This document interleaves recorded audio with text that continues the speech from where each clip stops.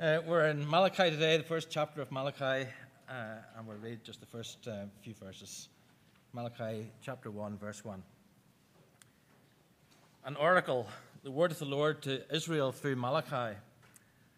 I have loved you, says the Lord, but you ask, how have you loved us?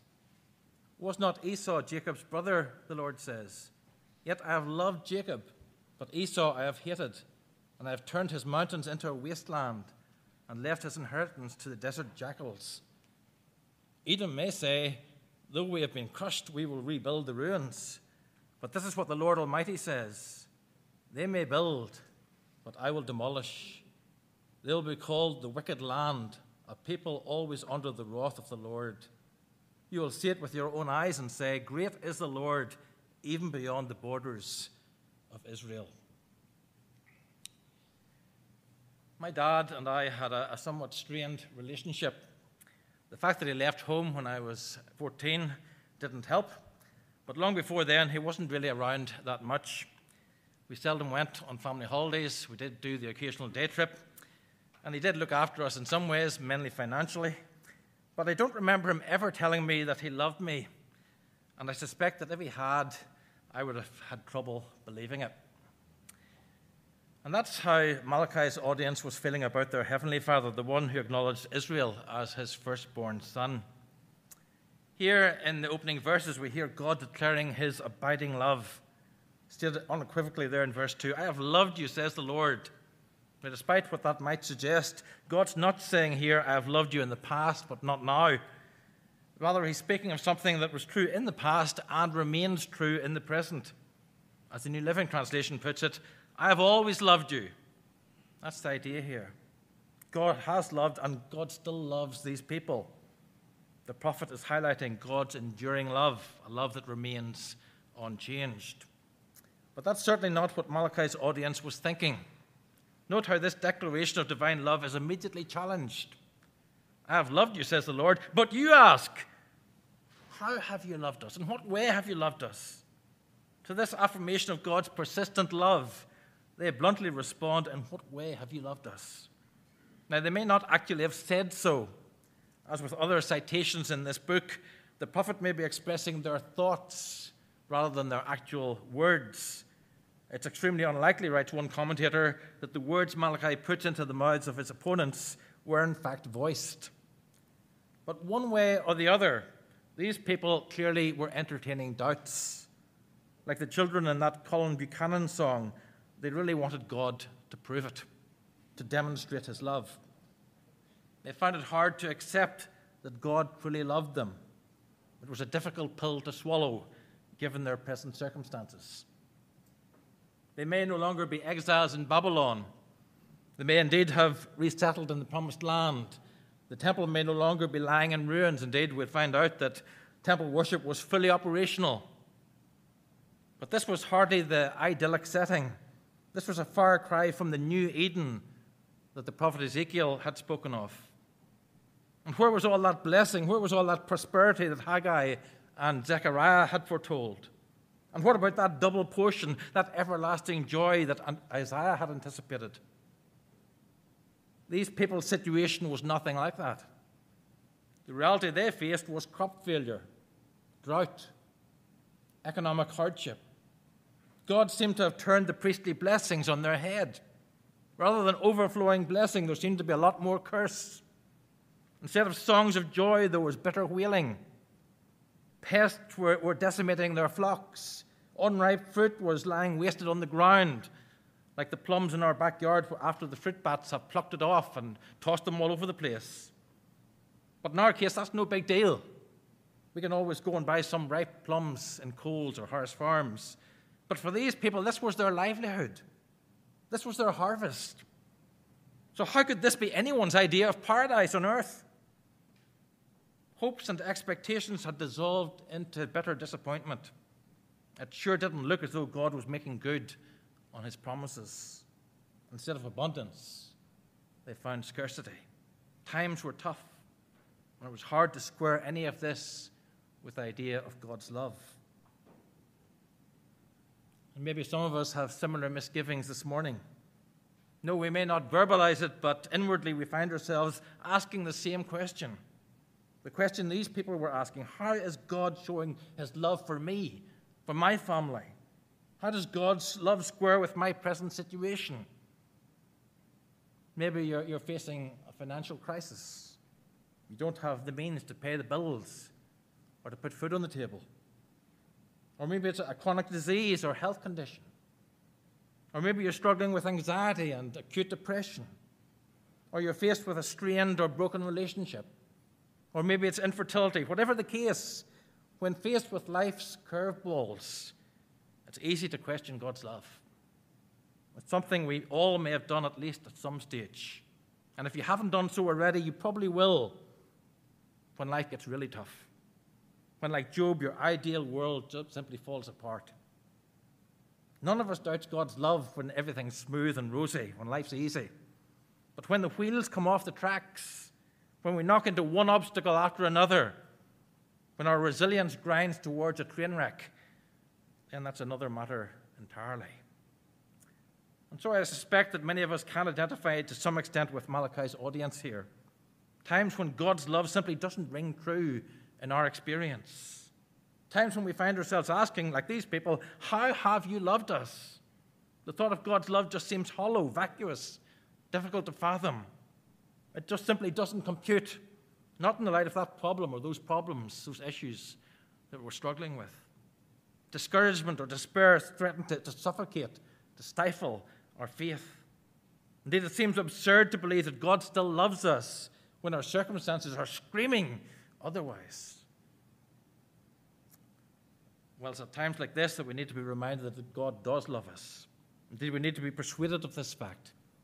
And that's what Malachi does here as he addresses his despondent and, yes, his cynical audience.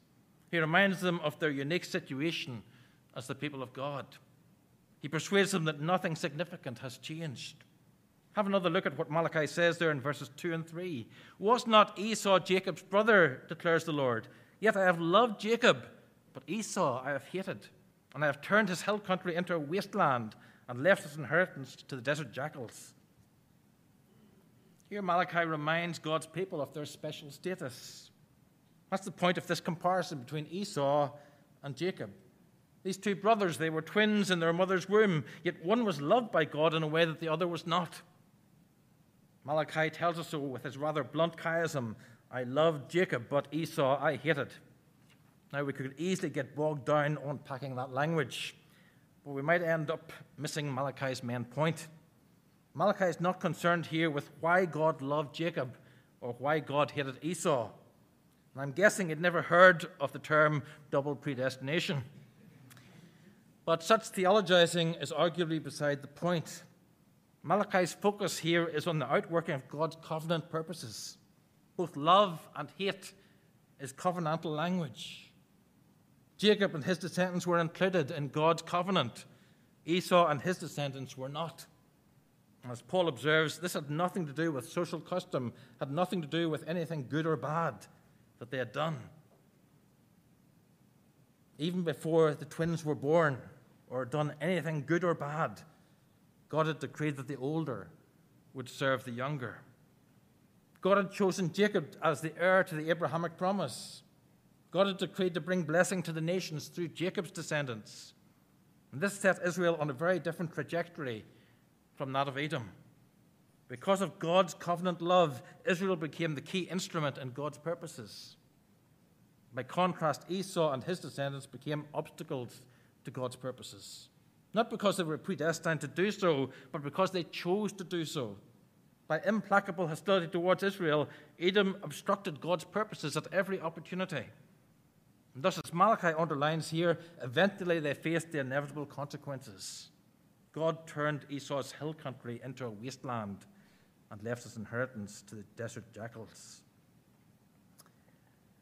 Now, when you think about it, this might prove, or might seem to be, a rather strange proof of God's love.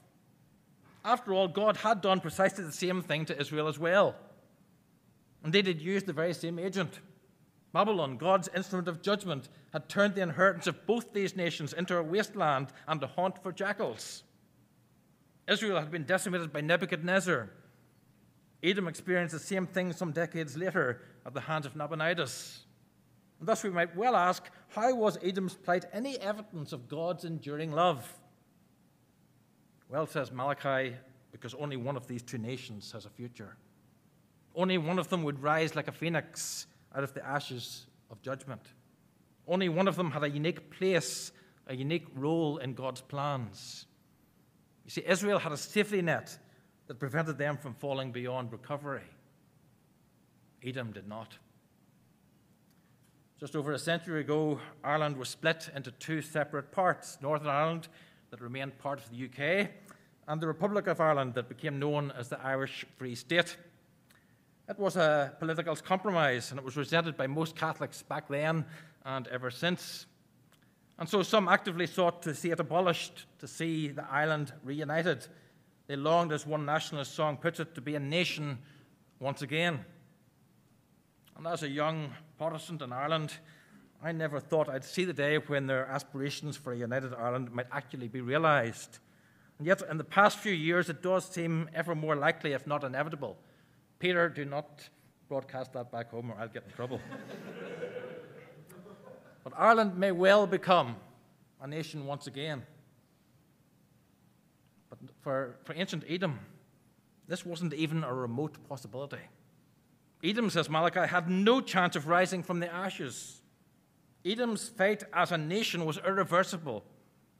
Notice what Malachi says there in verse 4. Edom may say, though we have been crushed, we will return and build the ruins. But this is what the Lord Almighty, the Lord of armies, says, they may build, but I'll demolish.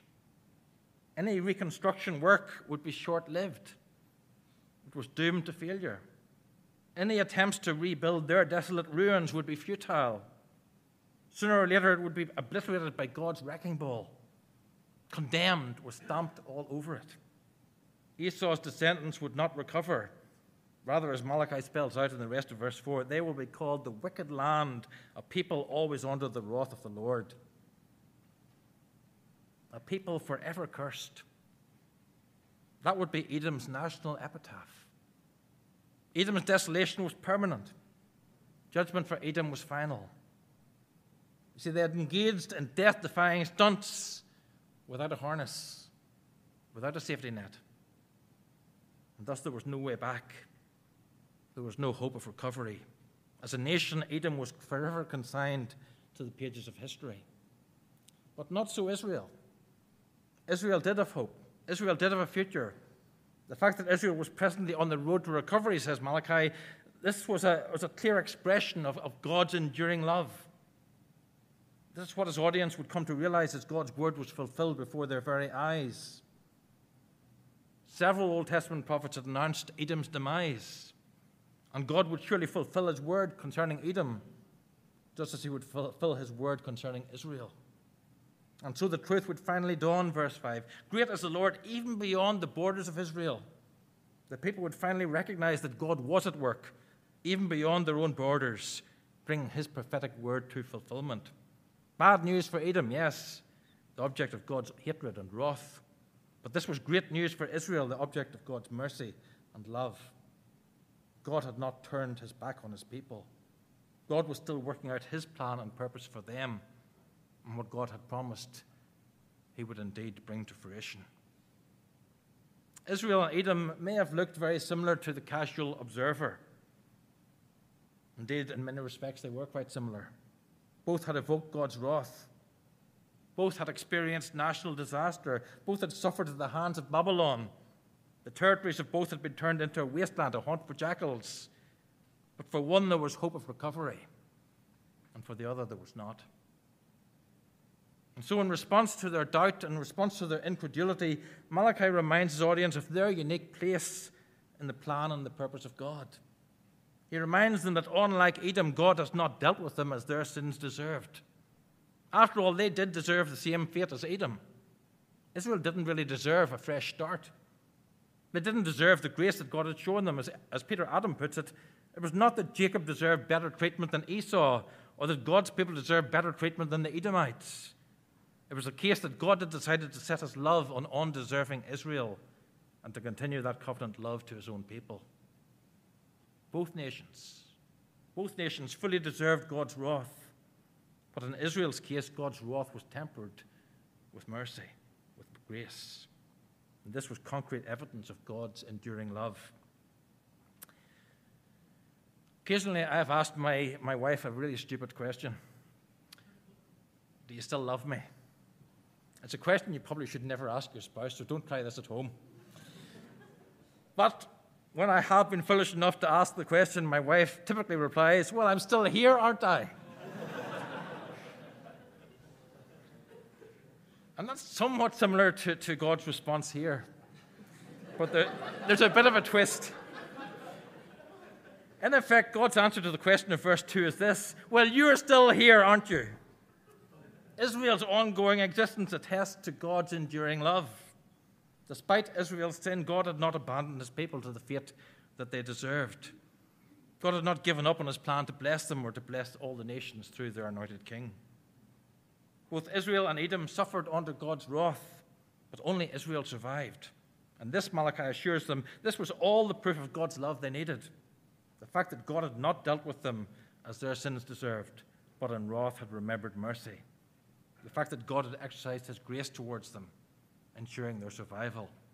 Unlike in Edom's case, national judgment was not God's final word for Israel. Rather, as the author of Lamentations captures it so well, because of the Lord's great love, we are not consumed, for his compassions never fail. They are new every morning. Great is your faithfulness. Do you and I need evidence of God's love for us? Well, just consider how he has dealt with us in Christ. Just consider how he has treated us, clearly not as our sins deserve. Do we need tangible proof of God's love? It may be a cliche, but it's nonetheless true. Look to the cross of Jesus, for that's the most convincing. That's the most persuasive. That's the most enduring proof of God's love that there is. God proves his love for us in this, that while we were still sinners, Christ died for us. It's a love that endures forever. Indeed, as the hymn writer puts it, it's a love that will not let us go. And that's the truth that we must cling to, especially when life circumstances get difficult, when we don't feel that God loves us because circumstances may seem to deny it. I may be wrong, but I probably had good reason for doubting my Father's love. Not simply because he failed to tell me, but because he failed to show me. But this is not the case with our Heavenly Father. He has declared his love in his word, and he has displayed his love in his Son, a love that's steadfast, a love that endures forever, loved with everlasting love, led by grace that love to know, Spirit breathing from above, thou hast taught me it is so. Oh, this full and perfect peace, oh, this transport all divine, in a love that cannot cease. I am his, and he is mine. Did my earthly father love me? Perhaps, but it's impossible to say. Does my heavenly Father love me? Absolutely, for it's impossible to deny.